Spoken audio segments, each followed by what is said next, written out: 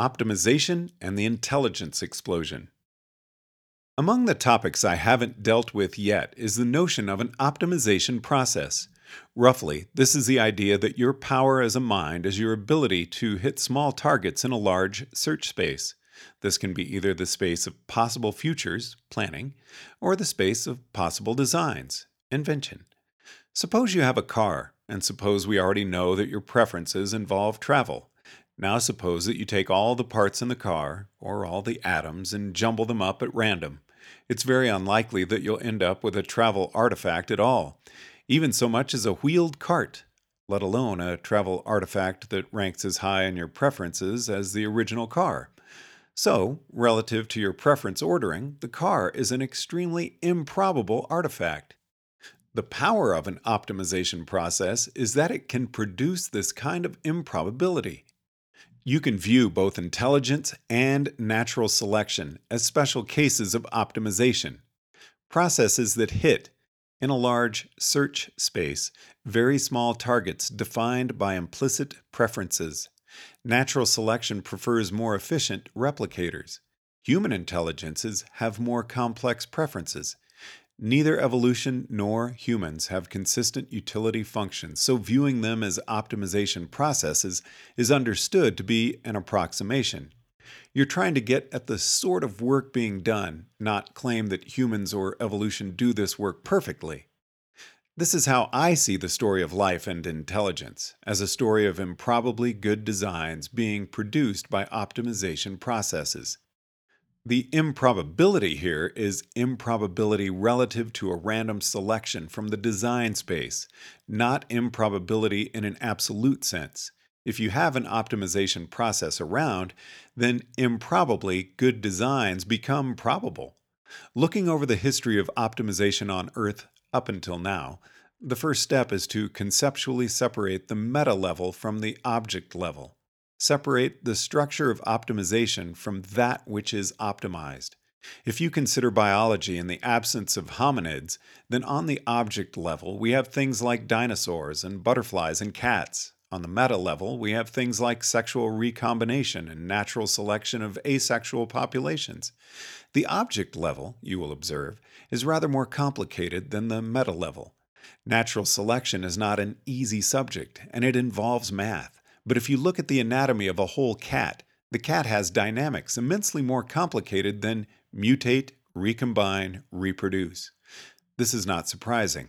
Natural selection is an accidental optimization process that basically just started happening one day in a tidal pool somewhere. A cat is the subject of millions of years and billions of years of evolution. Cats have brains, of course, which operate to learn over a lifetime. But at the end of a cat's lifetime, that information is thrown away, so it does not accumulate. The cumulative effects of cat brains upon the world as optimizers, therefore, are relatively small. Or consider a bee brain or a beaver brain. A bee builds hives and a beaver builds dams, but they didn't figure out how to build them from scratch. A beaver can't figure out how to build a hive. A bee can't figure out how to build a dam. So animal brains, up until recently, were not major players in the planetary game of optimization. They were pieces, but not players.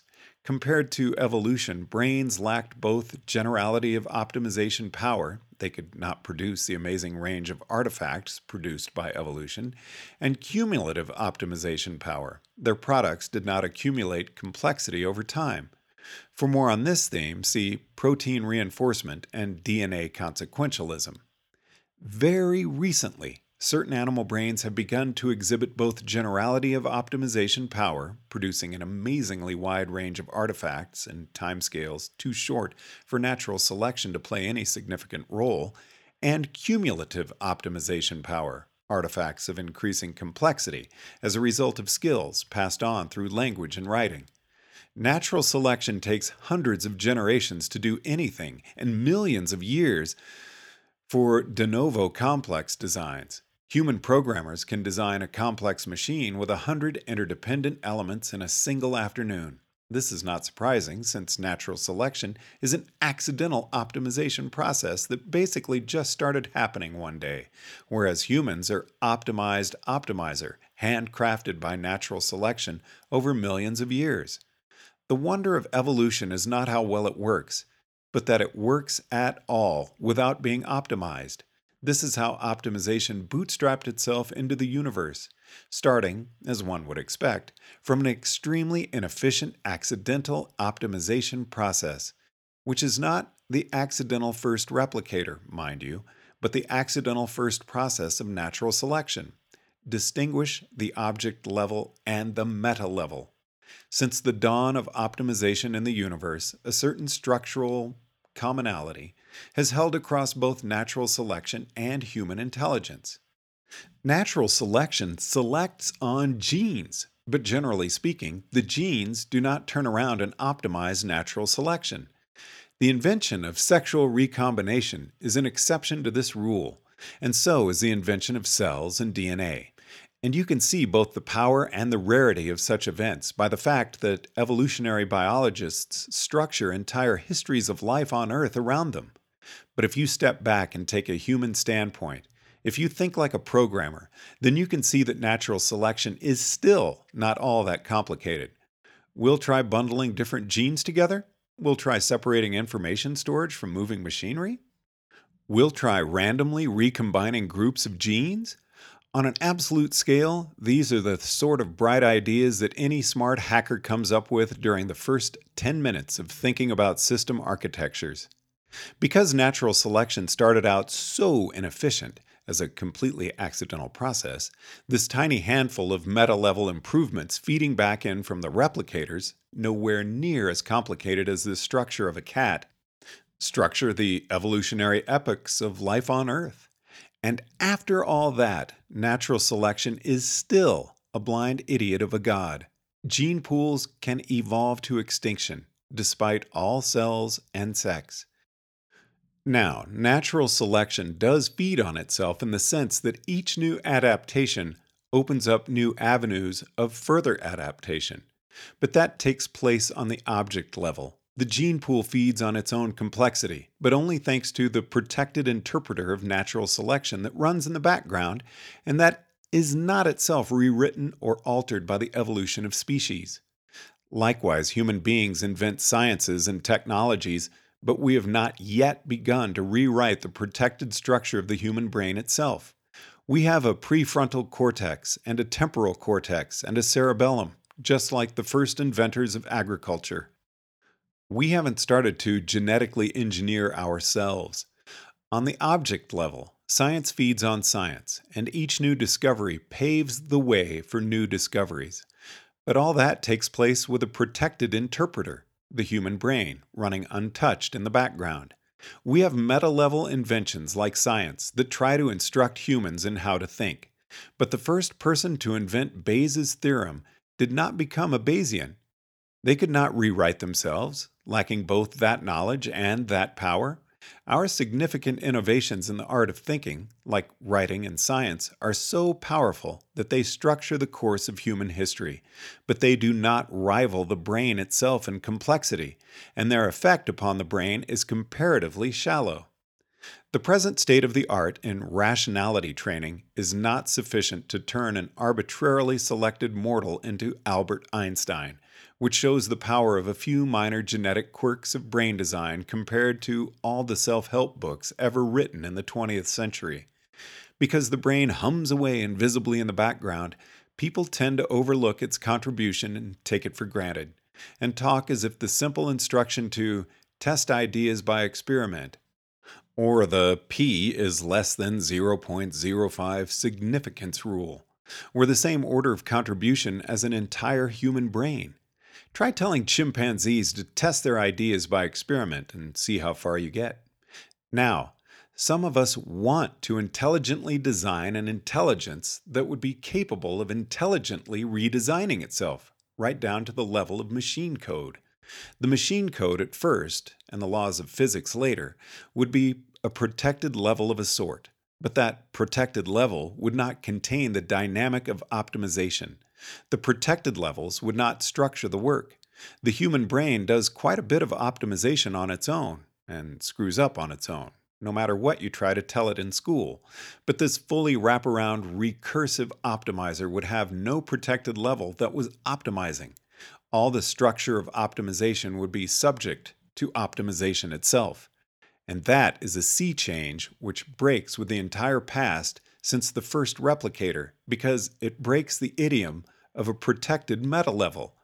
The history of Earth up until now has been a history of optimizers spinning their wheels at a constant rate, generating a constant optimization pressure, and creating optimized products, not at a constant rate, but at an accelerating rate because of how object level innovations open up the pathway to other object level innovations.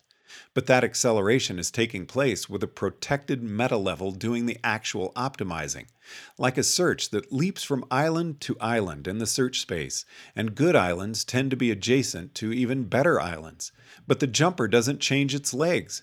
Occasionally, a few tiny little changes manage to hit back to the meta level, like sex or science, and then the history of optimization enters a new epoch, and everything proceeds faster from there. Imagine an economy without investment, or a university without language, a technology without tools to make tools. Once in 100 million years, or once in a few centuries, someone invents a hammer. That is what optimization has been like on Earth up until now. When I look at the history of Earth, I don't see a history of optimization over time. I see a history of optimization power in and optimized products out. Up until now, thanks to the existence of almost entirely protected meta levels, it's been possible to split up the history of optimization into epochs, and within each epoch, graph the cumulative object level optimization over time, because the protected level is running in the background and is not itself changing within an epoch. What happens when you build a fully wraparound, recursively self-improving AI? Then you take the graph of optimization in, optimized out, and fold the graph in on itself, metaphorically speaking. If the AI is weak, it does nothing because it is not powerful enough to significantly improve itself, like telling a chimpanzee to rewrite its own brain. If the AI is powerful enough to rewrite itself in a way that increases its ability to make further improvements, and this reaches all the way down to the AI's full understanding of its own source code and its own design as an optimizer, then even if the graph of optimization power in and optimized product out looks essentially the same, the graph of optimization over time is going to look completely different from Earth's history so far. People often say something like, but what if it requires exponentially greater amounts of self-rewriting for only a linear improvement? To this, the obvious answer is natural selection exerted roughly constant optimization power on the hominid line in the course of coughing up humans, and this doesn't seem to have required exponentially more time for each linear increment of improvement. All of this is still mere analogic reasoning. A full artificial general intelligence thinking about the nature of optimization and doing its own AI research and rewriting its own source code is not really like a graph of Earth's history folded in on itself. It is a different sort of beast. These analogies are, at best, good for qualitative predictions, and even then, I have a large amount of other beliefs I haven't yet explained, which are telling me which analogies to make, etc. But if you want to know why I might be reluctant to extend the graph of biological and economic growth over time into the future and over the horizon of an AI that thinks at transistor speeds and invents self-replicating molecular nanofactories and improves its own source code, then there's my reason. You are drawing the wrong graph, and it should be optimization power in versus optimized product out, not optimized product versus time.